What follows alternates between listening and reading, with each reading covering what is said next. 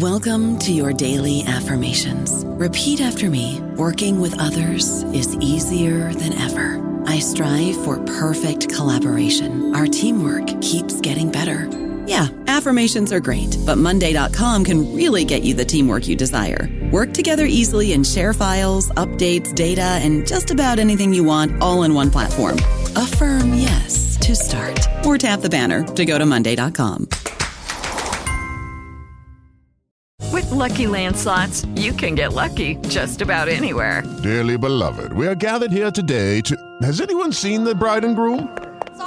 Sorry, we're here. We were getting lucky in the limo and we lost track of time. No, Lucky Land Casino, with cash prizes that add up quicker than a guest registry. In that case, I pronounce you lucky. Play for free at LuckyLandSlots.com. Daily bonuses are waiting. No purchase necessary. Void where prohibited by law. 18+. Terms and conditions apply. See website for details.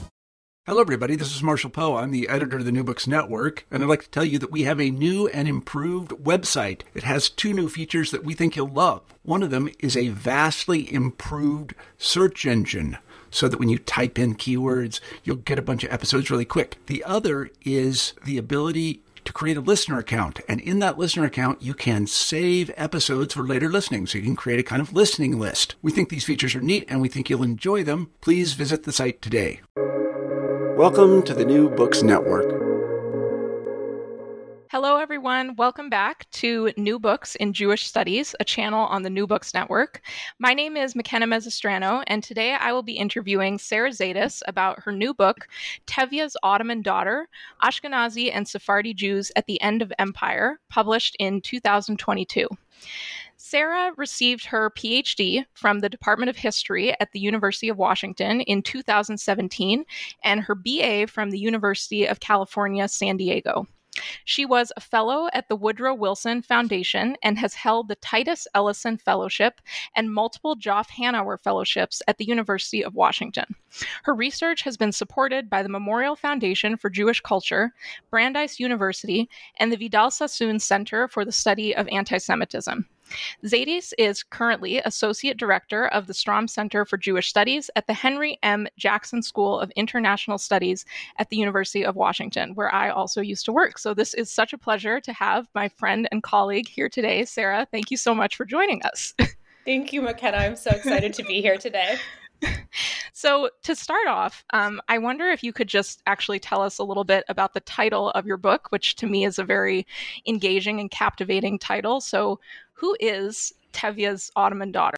That's the real question. And I, it kind of occurred to me as I was working in the field of Ottoman and Russian imperial history, that I started, noticing that there was this kind of trajectory of migration that was going from Russia, from what is now Ukraine, to the Ottoman Empire. And I was simultaneously reading a wonderful book by Yuri Slezkin, a scholar at UC Berkeley, called The Jewish Century, who pointed out that, really kind of the 20th century is the most, is the modern century. It's this Jewish century.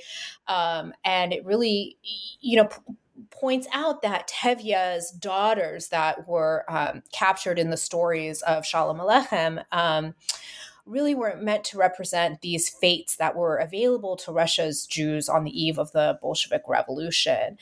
And, one of the daughters, stays and marries a tailor and dies in the shtetl, presumably. One of the daughters follows, her Russian love and kind of participates in the promises of the Bolshevik Revolution. One leaves for the United States. And I thought, well, there are probably more.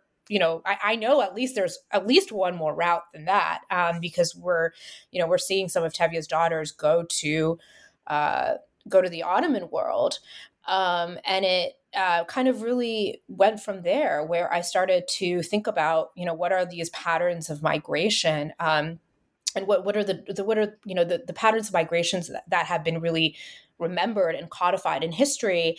And perhaps this was a pattern that I could help kind of surface and bring to light, and maybe, something incredibly interesting might come of it. So that's how I got to the title. That's what the book really sets out to determine is, who is this daughter, and not to give away the ending, but I think, I'm going to give away the ending, but what we really learn is that there's actually, the Ottoman daughter it's just another daughter, right? There's even more than that. It turns out to be even more complicated. So that's the story behind the title. Yeah, it's like I said, I just think it's such a great title. Sometimes you get academic works that are not necessarily so exciting when you see them on the shelf, despite the contents being really interesting. But I think this is exceptional in that way. Thank you. So on that topic, maybe you could just kind of set the historical stage a little bit. Why were Russian Jews fleeing their homes at this time?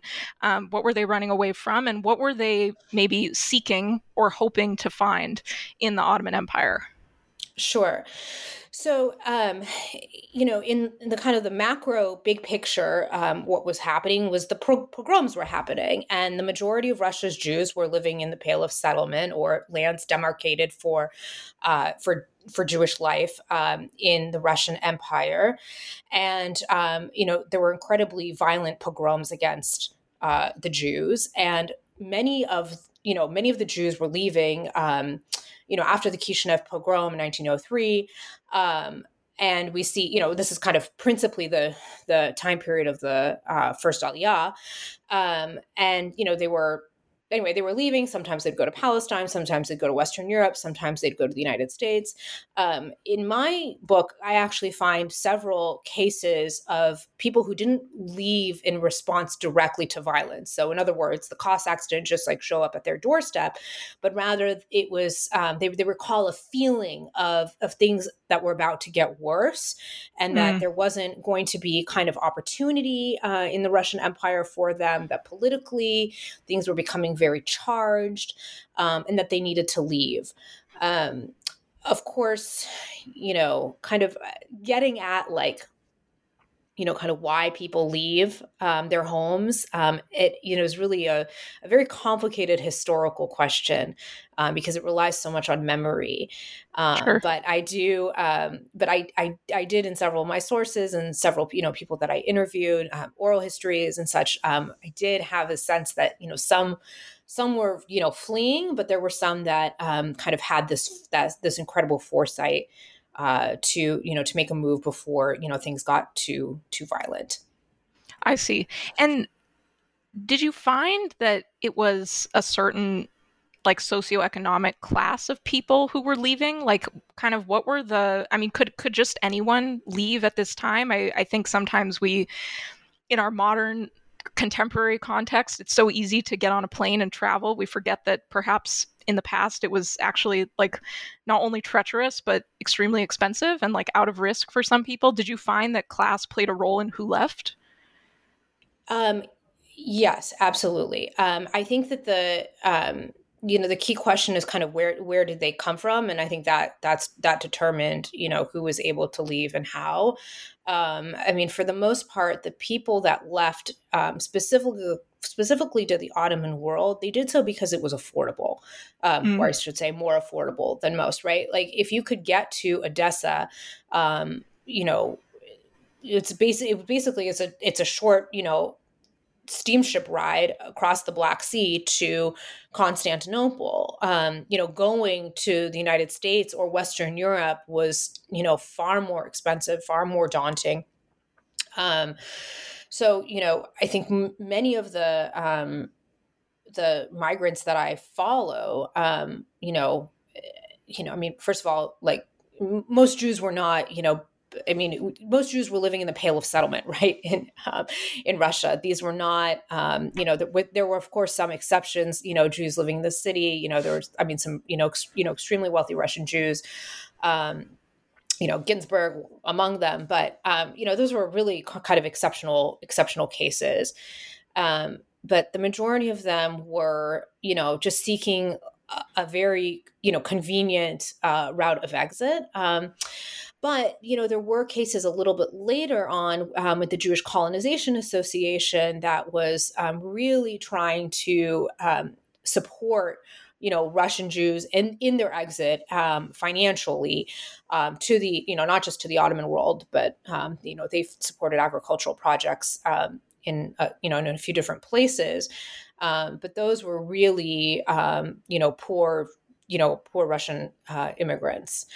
There were, some cases that, I couldn't quite substantiate, but we make some assumptions. Like, for example, Albert Kant, whose memoir I used in my dissertation, kind of speaks about, his ability to kind of go back and forth to the Russian Empire once he arrives in Constantinople and he goes to the Western Aegean to this agricultural colony called Or Yehuda.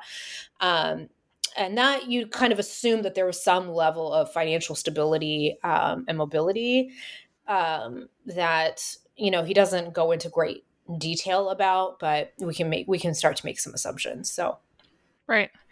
So, okay, there were two things that you just brought up. Well, three things. Maybe they're all actually related that I want to kind of address here. And then I think we can kind of shift to what was going on in Istanbul or Constantinople at this time. But before we do that, I found Albert Kant to be a fascinating figure in your book. I mean, I actually, one thing that I love about this is that I feel like there are a lot of kind of interesting, like almost idiosyncratic characters, and you really Totally. like draw out their personalities, which is also kind of like rare for a historical work that's taking like a pretty like broad view in certain ways.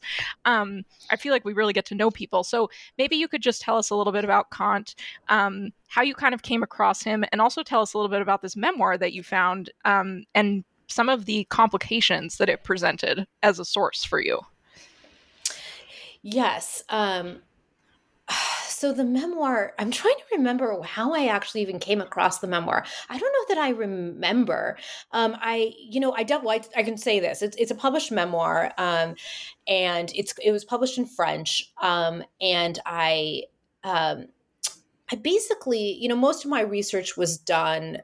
Most of the archival research was done at the Central Archive for the History of the Jewish People in Jerusalem. And that in and of itself is a very kind of interesting story about how these archival materials, historical documents from Turkey, landed in Israel after the Second World War, after the Shoah.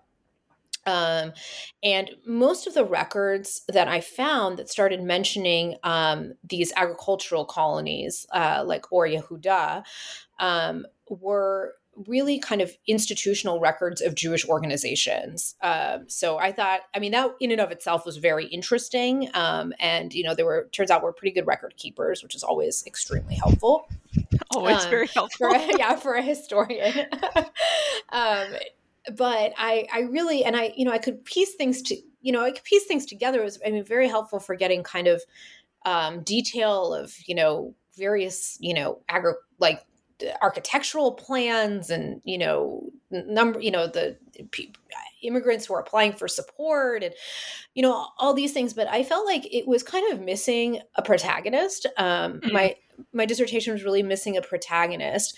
And I stumbled across this published memoir, and I thought this was so interesting. And it really kind of opened up another series of questions, really about, something I touched on earlier, which was kind of how hard it is to really understand why people did things at the very beginning. Like, why did some migrants decide to move, and why did some decide to stay?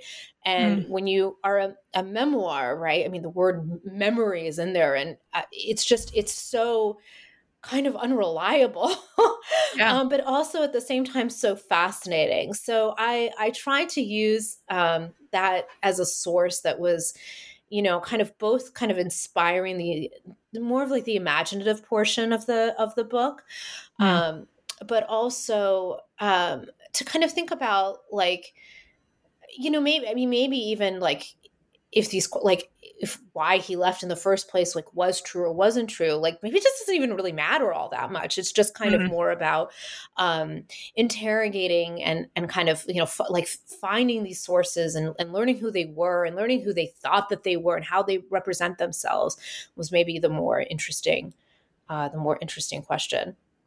Yeah. And I mean, I think what you're bringing up is like, I think a lot of us as historians would love to write, what we might consider a strictly like economic history, knowing exactly like what motivates people and like being able to pin that down and measure like historical events and actions based on like incentives. But the reality is that like that would entail being a mind reader in certain instances, and we just can't do that. So yeah, but I also appreciate the difficulty with memoir as a source, because I think like what you're aware of in the book is that it can't be taken necessarily at face value, right? So, right. Do you want to say a little more about that, maybe? Yeah, I mean, I think if he were my only source, I don't know that I would trust him, but I sure did fall in love with him, if that makes sense. And, he put in so much interesting detail. I mean, he falls in love. He goes back to the Russian Empire. Everything is different. He falls in love with Constantinople. He observes, Russians in the streets and the kind of the boulevards of Constantinople coming alive, and, these Jews rubbing, elbows with the head of the White Army, like all, there was this unbelievable kind of imagery that he brings to life. And I was so deeply appreciative of the kind of the humanistic element. But yeah, I mean, I knew that there were, he was, someone that ended up staying in Istanbul and, and publishing a memoir and, and going to work and kind of, moving through and, being able to sustain his family through Turkish statehood. But so many of the immigrants that came were not able to do that, right? They were, they ended up, either they went to Ori Huda, one of these agricultural colonies in the Western Aegean, or they eventually made their way to Palestine and what later became the State of Israel in 1948, or to Western Europe, to the United States. So we do know that he's an exceptional case. And we can see that even, in contemporary Istanbul, because the number of Ashkenazi Jews is quite small. They don't have a great sense of it, but I think there are about 10,000 Jews total living in Istanbul, and Ashkenazim are a very small minority of that. Mm-hmm. So yeah, I would not, I think memoir is like, I mean, if you find one if a historian finds a memoir in the archive, it's unpublished, I mean, it's like striking gold, but you almost have to like think really like critically about what you're actually then going to do with it. Right. Right. For sure. So, okay. So maybe let's talk about Ori Yehuda a little bit, actually, because that's come up a couple of times. And my impression is that your book is like really one of the first to really like dig into the history of this agricultural colony. So maybe you could speak a little bit about what is Ori Yehuda, how did it get started and how it's relevant to the story here, and then we'll get into the urban side of things in Istanbul. But let's take a trip to the countryside first. Sure, sounds good.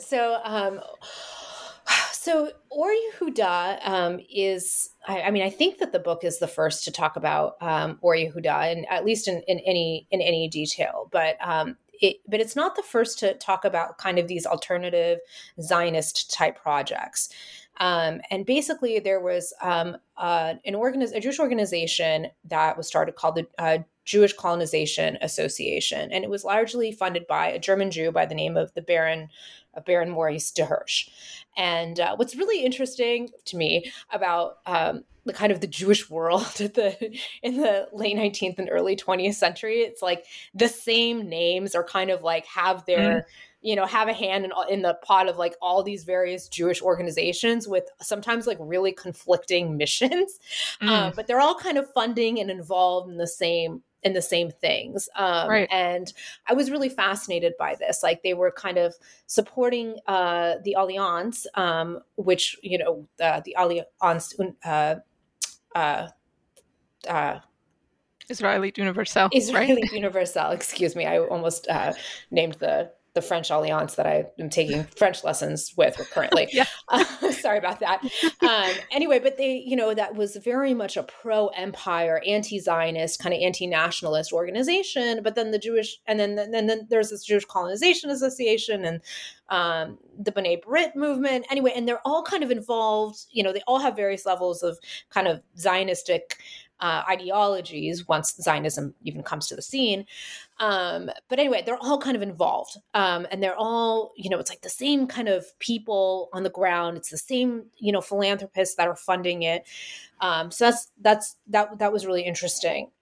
So the Jewish Colonization Association kind of had this idea that what Jews needed was to kind of have a piece of land that they could be self-sufficient on, that was a part of the country in which they were, like wherever they were living. So, it could be in the Pampas of Argentina, it could be in the Western Aegean in Turkey or in the Ottoman world as, or Yehuda was. There were even colonies in Russia, in the Russian Empire. So it was kind of this project to bring and to educate Jews about self-sufficiency and kind of help them. They had a school, they had an agricultural school, they had like places of residence, and they kind of they purchased the land. The organization purchased the land in the name of these immigrants that they helped. And, they brought in teachers from Mikveh Israel, which was, the first agricultural school in Palestine. And they taught Jews how to farm and, become self-sufficient. And they traded with their local neighbors that were, Kant describes Armenian neighbors and, various communities. And, they lived and they toiled there. And to me, and you can still actually take a train out there and kind of see the remnants of what used to be, Or Yehuda. And what we ended up finding is that the residents, for the most part, they ended up coming back to Constantinople, or they ended up moving on. They ended up moving on often to Palestine, either once they received some Ottoman citizenship, or they just kind of like slipped through the borders and, went anywhere anyway. Some ended up in Canada, some in the United States, some in Western Europe. But I like to think of Or Yehuda as kind of like a pre-kibbutz kind of movement. Yeah, that's kind of what I was thinking. That's sort of what it sounds like. Yeah, that's exactly what it was. But it wasn't like, there was kind of it was intentionally not tied to any kind of like a Zionistic kind of, principle like on design, but it ended up, of course, being a vehicle for, Jews to end up, making Aliyah and moving on. Right. In the sense that I guess it seems like, if the teachers were from Mikveh Yisrael, it had perhaps some Zionist underpinnings, but it wasn't necessarily an act of state building in the same way that like the later kibbutzim were, because simply because it was taking place not in Eretz Yisrael, right? It was specifically outside of that. So was the intention that Jews would, in these agricultural colonies would live there long term, or was the intention from the beginning that these would be more like transient kind of stops on their way to other places? No, the idea was that they would like build kind of self-sustaining communities. And that's the part that I think, maybe didn't work so well, at least not in Or Yehuda. Adam Rovner has a great study of these kind of alternative Zionist communal type projects, and they were pretty diverse and very, there were different ones in different places, and they all kind of had different fates. But Or Yehuda, most of the people left, and especially basically. The Ottoman Empire became a pretty unstable place during World War I, and that's kind of it was kind of the beginning of the end for Or Yehuda. But it was successful in the sense that it helped get Jews out of Russia to arguably, probably, to arguably maybe a better place, and then help send them on their way. Right after that. I'm curious if, I want to talk a little bit later also about this concept of like borderlands and shatter zones that you discuss. I found that really interesting, but kind of related, like we'll get to that in a little bit, but related to that, like, was it important for you to kind of in this work begin to like expand the view of like Ottoman Jewish history kind of beyond the urban port cities? Because I think we know so little, to be honest, about things that happened outside of Salonika, Istanbul, Izmir. And I think you kind of begin to get at that with these more like agricultural spaces. Was that something that you were thinking about? No, not at all. I think so when I set out to write the dissertation, I think I started in 2015, and there was I felt like very little actually written about Sephardic Jews, and about just about Jewish life in general in those port cities. And at first I thought I was going to be writing about just Russians in the ports, right? But anyway, since then there have been some incredible books that were published. Devi Mays had a wonderful book. Julia Cohen had a wonderful book published. But I really went to the archive thinking like I needed to find out something about Los Rusos, right? The Russians that were, in, and I thought I was going to write about Constantinople and Smyrna, right? Like those were like my two places. Right.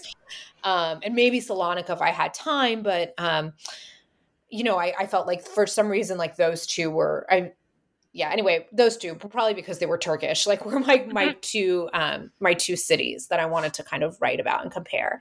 And I remember I went to the archive on the first day and I introduced myself and said, hi, I'm here looking about, trying to find something about the Russians. And they were like, oh, we've never seen anything like that in these archives. Say that one of the archivists said that to me.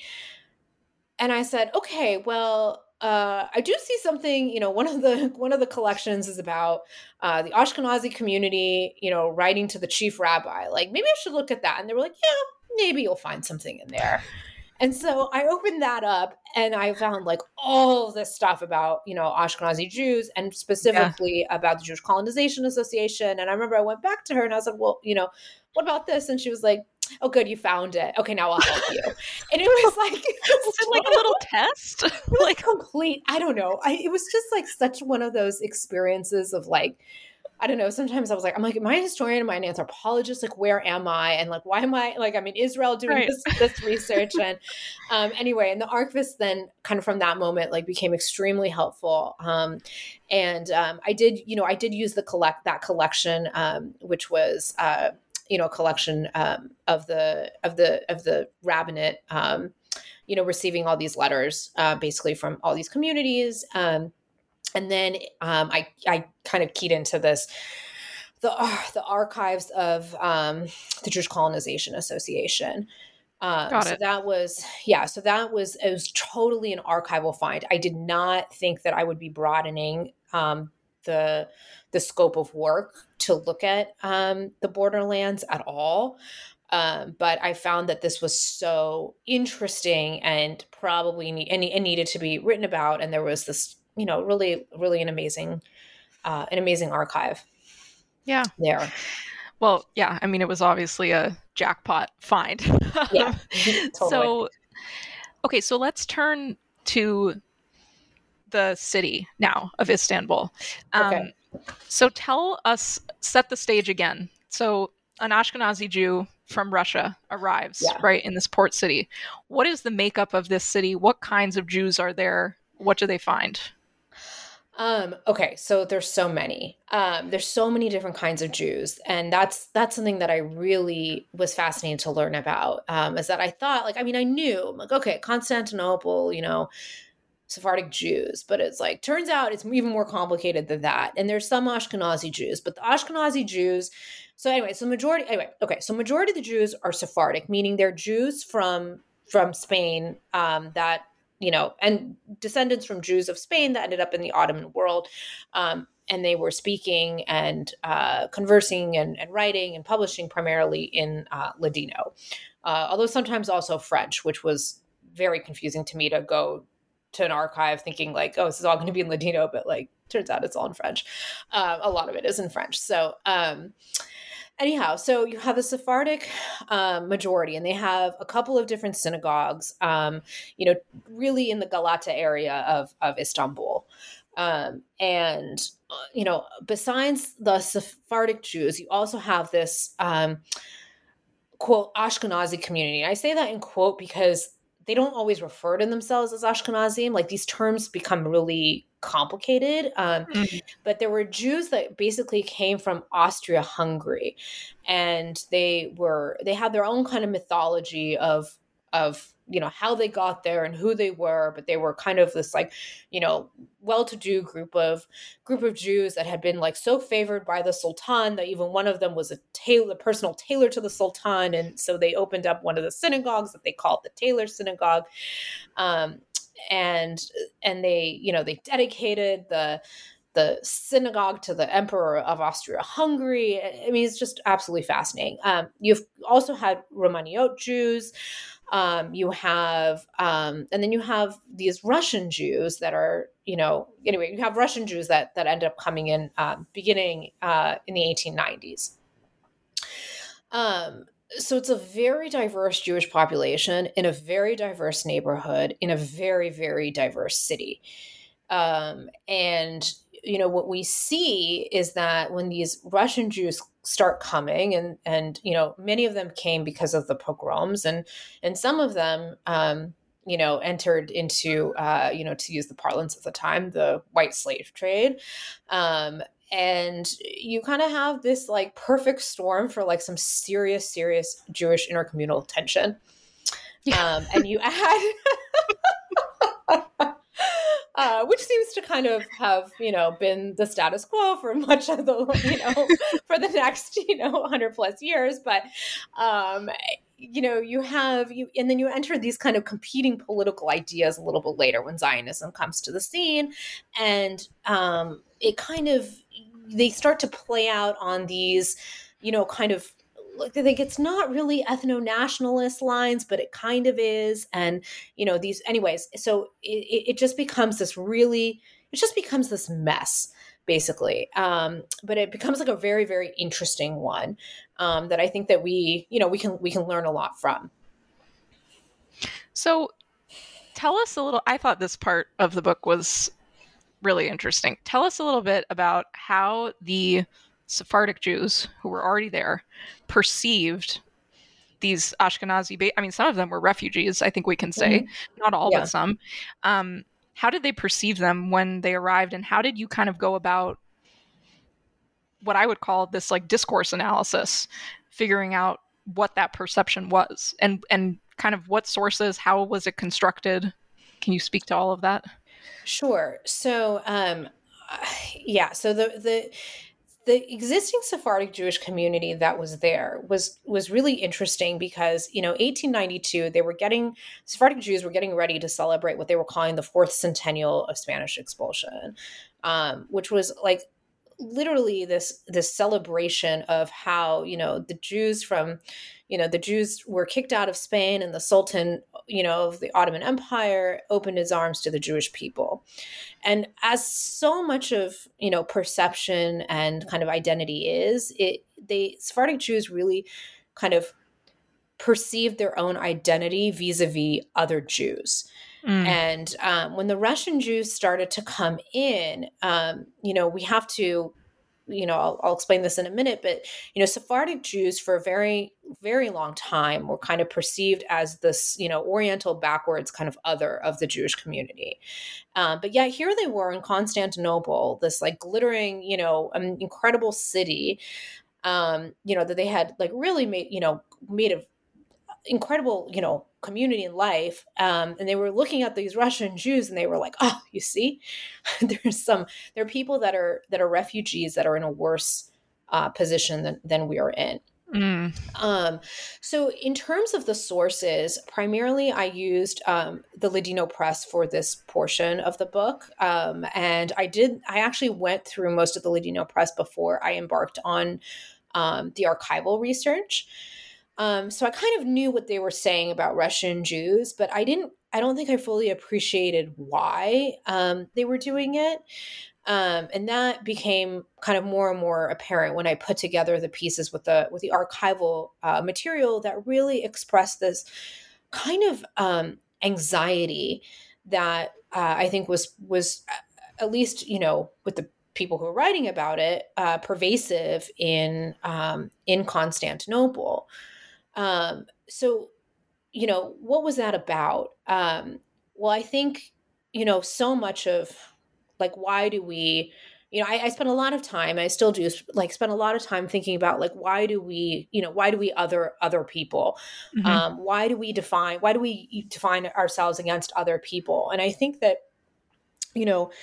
so much of the Sephardic community, was trying to, first of all, was trying to play up loyalty as Ottoman subjects to the Ottoman Empire. That was, especially in the, as we approached World War I, was really kind of in a state of really a crossroads, as were all the major, right, European empires, right? Like this was a time where, you've got German unification happening, like you're losing kind of these great, empires that dominated the last, 150 plus years.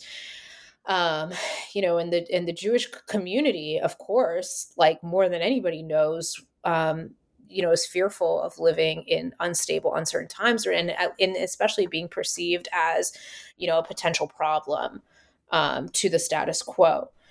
So, when the Russians come in, there's kind of like two sets of narratives for the community for the Sephardic community in Constantinople. They're viewing the Russians as, they describe them as poor and dispossessed and in the streets, and they're raising money for them, and they're appealing to the humanity of their fellow co-religionists, and really using it as a mechanism to not just help the Jews, but also to not just help the Russian Jews, but also to kind of create some unity among the Jewish community itself, right? Like why, like, and this is something that's not, unique to, Constantinople in the 1890s, but it's like, why do Jews organize in general, like philanthropically along kind of religious lines? And I would argue it's, largely to promote kind of a sense of communal identity. So they were doing that. And at the same time, they were also kind of not talking about something, which is the fact that there was a prevalence of Russian Jewish women that were engaged in prostitution in the same neighborhood. So how I came on that was through kind of a different set of sources. But that was a bit about that community. I don't know about you, but I'm very busy and I don't have a lot of time to cook. That's why I subscribe to Factor. Eating better is easy with Factor's delicious, ready-to-eat meals. Every fresh, never frozen meal is chef-crafted, dietitian approved, and ready to go in just 2 minutes. You'll have over 35 different options to choose from every week, including Calorie Smart, Protein Plus, and Keto. These are 2-minute meals. Factor meals are ready to eat and heat, so there's no prepping, cooking, or cleanup needed. They're flexible for your schedule, Get as much or as little as you need by choosing your meals every week. Factor is the perfect solution if you're looking for fast, premium options with no cooking required. Sign up and save. We've done the math, and this is important. Factor is less expensive than takeout, and every meal is dietitian approved to be nutritious and delicious. Head to factormeals.com/NBN50 and use code NBN50 to get 50% off. That's code NBN50 at factormeals.com/NBN50 to get 50% off. And I imagine too, I mean, okay, I'm sure anyone who's listening and just heard prostitution, if they zoned out for any period of time, this probably their ears are perking up, and we are going to get there. But I imagine too that, you know, there are many examples into the early modern period of Jews organizing these like global philanthropic efforts. So that is not, as you said, this is not a new phenomenon. What I imagine is in part different this time is that for the Sephardic Jews in Istanbul to be the ones providing aid does afford them like almost a different stature. Mm-hmm. Because if you're not the one needing the charity, let's say, right, you're the one who can provide it, can organize it. There is a, I guess, paternalistic aspect to that, for lack of a better term, that can reverse, I think a good word for it, can reverse the gaze, basically. Right. That, as you pointed out, that Sephardic Jews had often felt. So, I mean, yeah, I thought that was very interesting. Yeah, okay, and I think that's go ahead. I think that's the key, right? Is that, you have to, like, there were essentially Jewish missionaries, and the Alliance was, basically founded, right, to help Oriental Jews become, civilized like their Western, quote unquote civilized like their Western European counterparts. And, you have this generation of Sephardic Jews that were trained and educated by the Alliance, including the chief rabbi, Chaim Nahum, who was kind of turning around and saying, look, right, like, here's our chance. Exactly. And like, they weren't using the term reversing the gaze, but, I think that's exactly what they were doing is to point out that, there was this group that needed more help than they ever did. And in doing so, it pointed out just how civilized and kind of, routinized their world the Sephardic world had become in the Ottoman Empire. Yeah. And just to build on that even further, like, I think the complexity for anyone studying the Alliance, which we've brought up many times, this French Jewish school system, is that, yes, there was this civilizing mission, but in Hebrew, the organization, I believe, is called Kol Yisrael Chaverim, which literally means all Jews are friends, right? And so, like, there's still this kind of like almost like pan-Judaism aspect to it, like uniting people under what they thought was a common cause. Right. So, as you said, these things are intertwined always, and yeah, that adds complexity to the picture.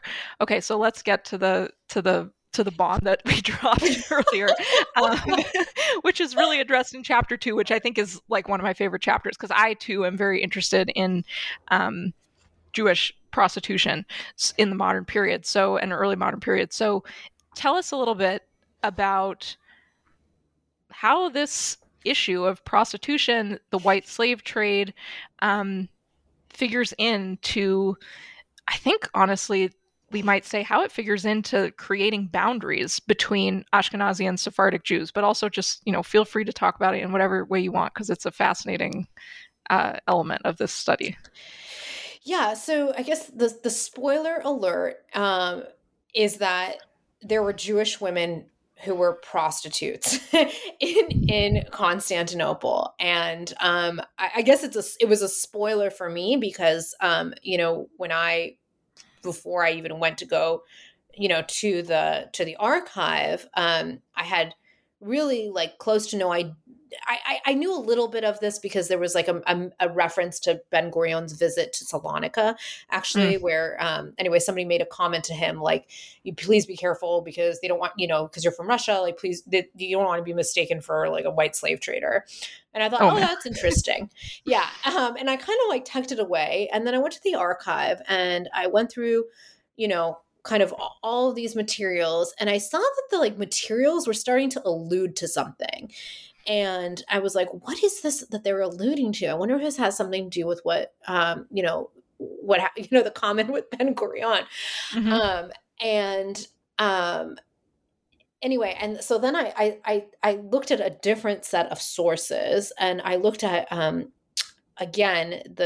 looked at some Jewish philanthropists, and I looked at these Western European Jewish philanthropists, including Lady Battersea, who's one of the Rothschilds, and I saw that there was like this kind of like actual obsession about the white slave trade in Constantinople. And it turns out there was an obsession because a lot of these women were Jews, and they were Jews from Russia.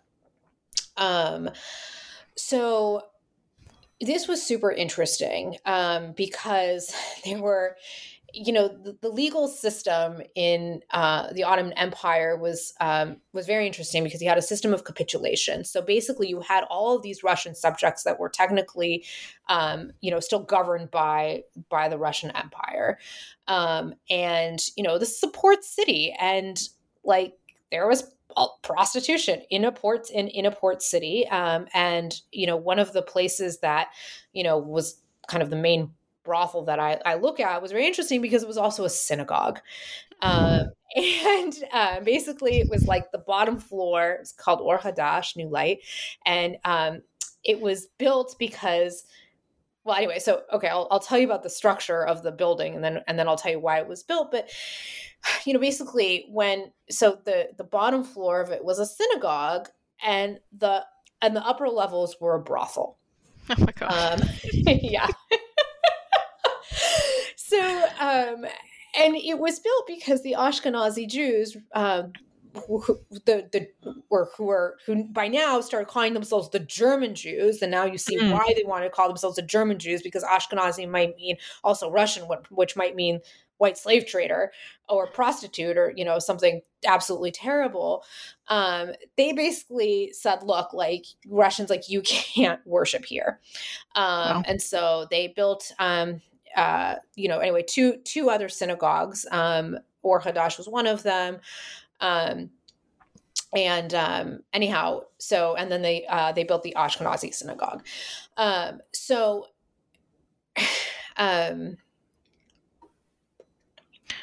then how did so it sounds like the Sephardic Jews were aware of this then. They were aware that this was going on. And how did this lead to like further prejudices of any kind? It's a very, very interesting question. It did. It also, it led to, kind of this idea that we needed to like work together to save these women. But primarily, and this is what's kind of interesting, is that the Sephardic community was primarily concerned with the Russians that were in the streets, like not the prostitutes, but the Russians that were, that were like, kind of flooded the streets en masse, and that really needed their support, the soup kitchen, the, subscription services to help them. And the people that were most concerned about about prostitution were actually these Western European Jews, and Jewish philanthropists and American Jewish philanthropists that were like, well, wait a minute, remember, like, this is the time of kind of, this is the Victorian era, right? There's this kind of like moral idealism and kind of the sensibility of purity and, anyway, just that, that morality. And, Jews participating in prostitution was not, kind of congruent with that.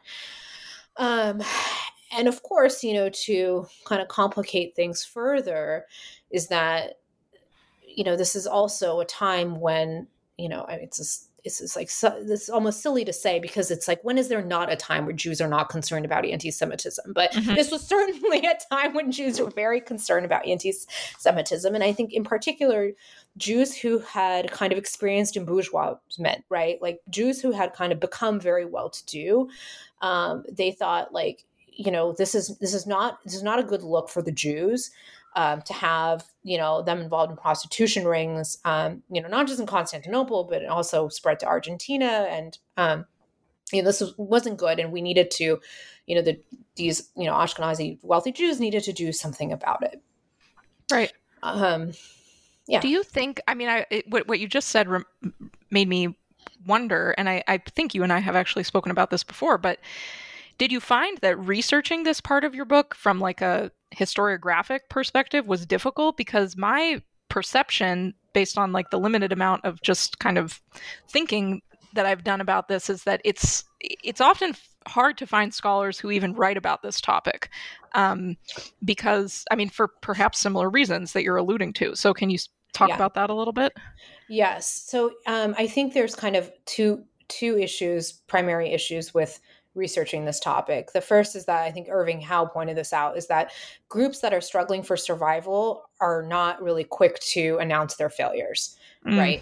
And so you have, Jewish community, global Jewish community that's, struggling for survival. They're not going to be like, hey, let's like point out the fact that we have, this thing happening. Let's try to do this, relatively quietly and try to fix the problem from within.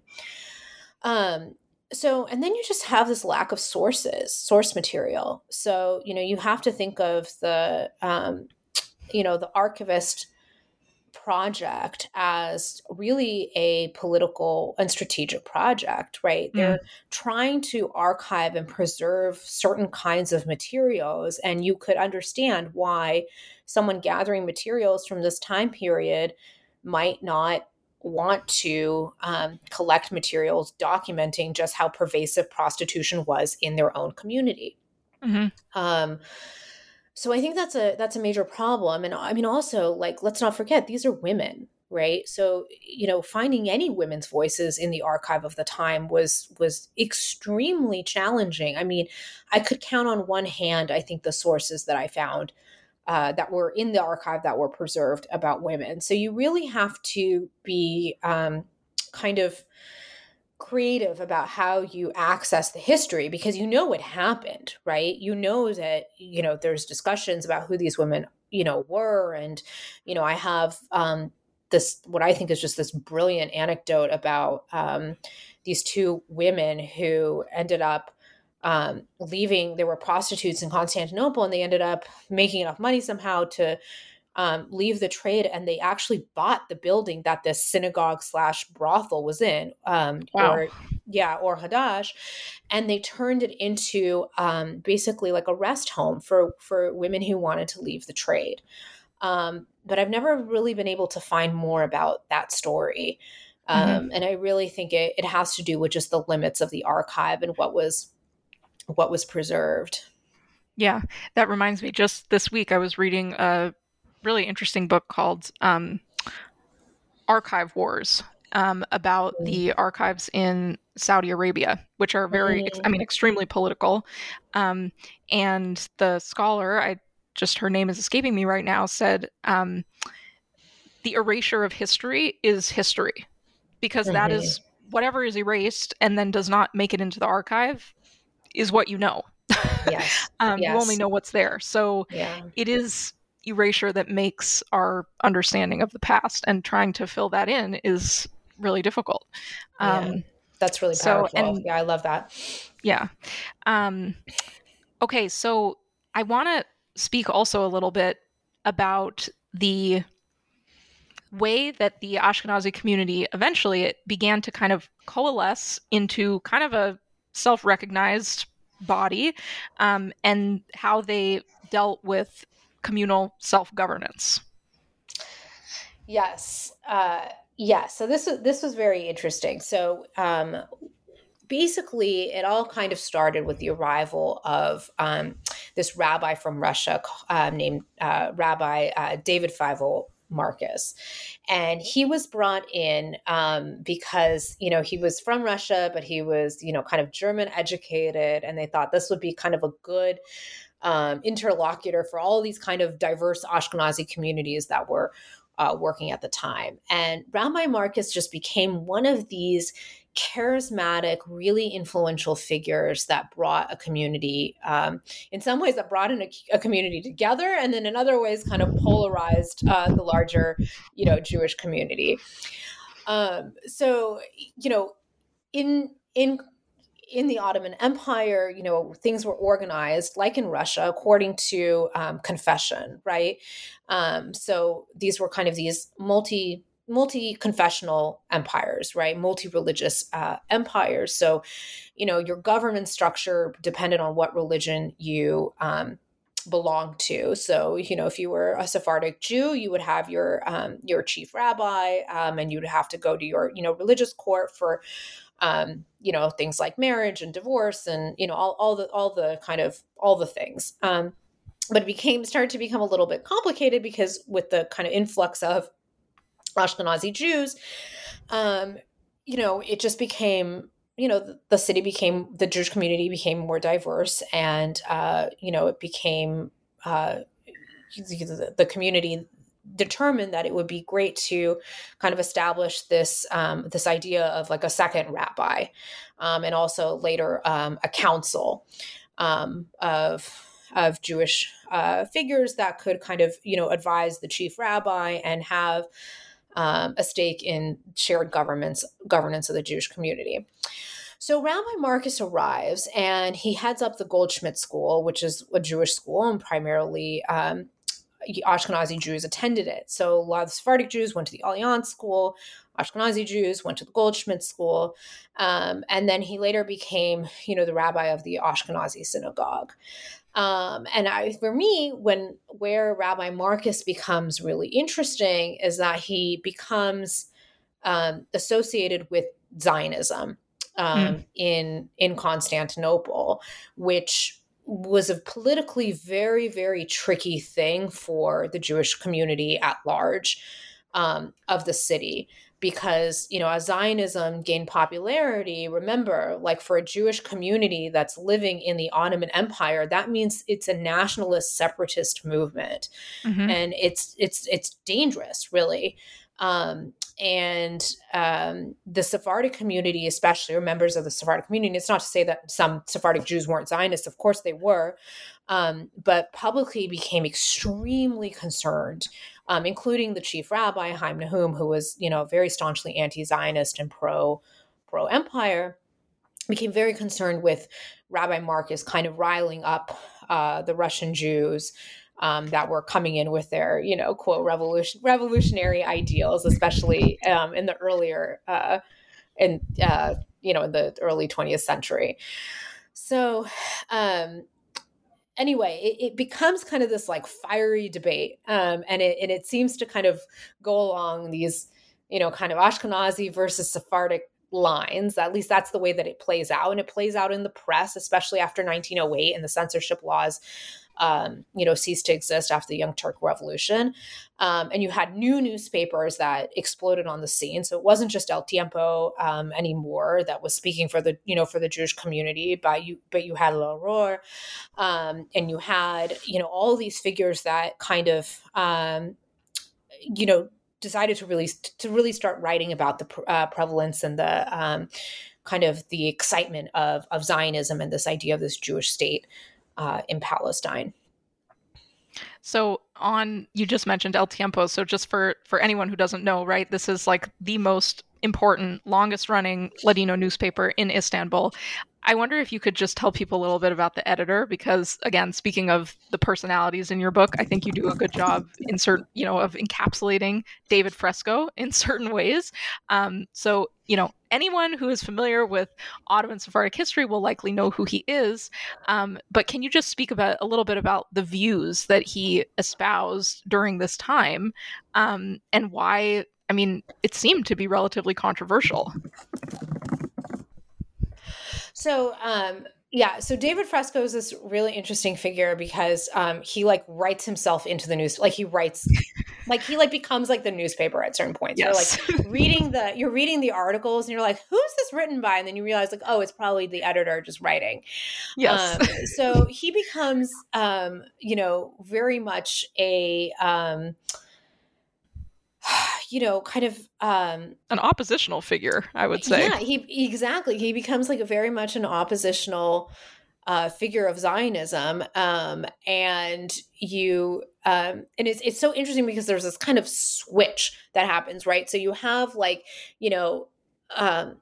David Fresco kind of reproducing articles about first of all he's covering the kind of the saga of the Russian Jews arriving in the 1890s, and the Los Rusos that are in the streets, and all of these things, and then we have to raise the money, and who's raising money, and all these things, the call to arms, and the articles about the Passover and the fourth centennial of Spanish expulsion, and all these things that are just connecting these narratives of Russian Jews and Jewish history, and needing the Sephardic Jews to step in. And then there's this switch that happens where he starts to write about Russians and about Zionists as kind of the enemies of the community. Right. So it's this, and he kind of gets into these little bits of war with other, editors at other newspapers. And it's all kind of just it's playing out in the pages of the press. Right. So it's basically, Jews disagreeing with other Jews in the pages of the press, which I know is not a novel idea for many of us who are, up to date in contemporary politics. But yes, it was very interesting to observe from a historical perspective. I mean, I think what's important about this, and what is new, I think, is that, and I mean, this goes to the entire project, but first of all, yes, it may have been true that Istanbul was predominantly made up of Sephardic Jews, but they were not the only ones who had a political, social, cultural stake in the city or in the way that the community operated. And then even within those groups, there was disagreement, right, about how to approach nascent political projects like Zionism or like communal leadership. And I think that is one, I think, important narrative that this book challenges, is that Istanbul was an extremely heterogeneous place. And I think that's really important. Okay, so we are running out of time. So I just want to wrap up with one kind of bigger question or one kind of bigger idea, I think, that you bring up in this book. So you say many fascinating things about modernity, which is this ever elusive historical subject of inquiry. But one thing that you say is that the Jews that you study demonstrate that there is no such thing as modernity, but only claims to modernity. So I wonder if you could just elaborate on this a little bit and conclude by telling us why you think this might be a useful lens through which to view Jewish history. Sure. Yeah, it's so interesting. I remember when I started graduate school in 2010, I spent so much time thinking about modernity and kind of noticing this obsession of scholars to talk about modernity. And I was like, oh, I'm never going to do that. I moved on. We don't need to talk about modernity anymore. And then when I was starting to read the sources of my dissertation, I realized that there's a there. I think, and that's the Jews of the late 19th and early 20th century Ottoman world were definitely experiencing this transformation. And they were kind of confronted with this challenge, right, of migration into the city, of needing to determine who they were, right, of the prospects of, political, difference, right? That this idea that the world was about to become organized in a very different way than it had previously been organized. And really kind of what that meant for their own self-identity, for their own self-expression. And, certainly I'm not going to make the claim that Jews suddenly became modern, right? In 1892, once they met Russian Jews or anything like that. But But I definitely think that they started to engage in this process of claiming modernity. And I'm not the first scholar to look at this time period and to say that. But I think it's just, it's just it is just, I don't know. I couldn't get around using it because I think that that's really what it felt like from the source material, that there was just claim to modernity that was happening, as Jews realized that they were living in a world that was about to become reorganized, and that they had kind of really experienced, a transformation, and were on the brink of the next transformation. Mm-hmm. Yeah, I think perhaps like it's another parallel, like discursive project, really, to the kind of like othering that we spoke about earlier. But how does one like present as modern? How does one think about what modernity looks like, whether you then actually do it or not? You want to think about what it means and how it is represented, I guess. So yeah, Absolutely. I thought that was a really important part of the book. Well, Sarah, as I think I have revealed perhaps too clearly, I love this book. It was really a pleasure reading it. I hope that anyone who listens to this does take the time to read it. And also because I think this is the first time that I've interviewed someone so close to the actual release date of their book. So I want to also just say congratulations, because this is a wonderful, wonderful accomplishment and moment in your life. Thank you so much. This was so fun, and I really enjoyed, getting to go back and kind of think about all of these historical actors all over again. That it's really, for me, it's been the joy and pleasure of as a historian to be able to kind of just find these incredible people from kind of the everyday immigrants that were, speaking Russian and Yiddish and to the kind of remarkable ones like Rabbi Marcus. So it's been just a pleasure to be here, McKenna, and thank you so much. Yeah, of course. All right. We are going to sign off now. So once again, I am McKenna Mezzostrano, and this was Sarah Zaidis on her new book, Tevye's Ottoman Daughter, Ashkenazi and Sephardi Jews at the End of Empire.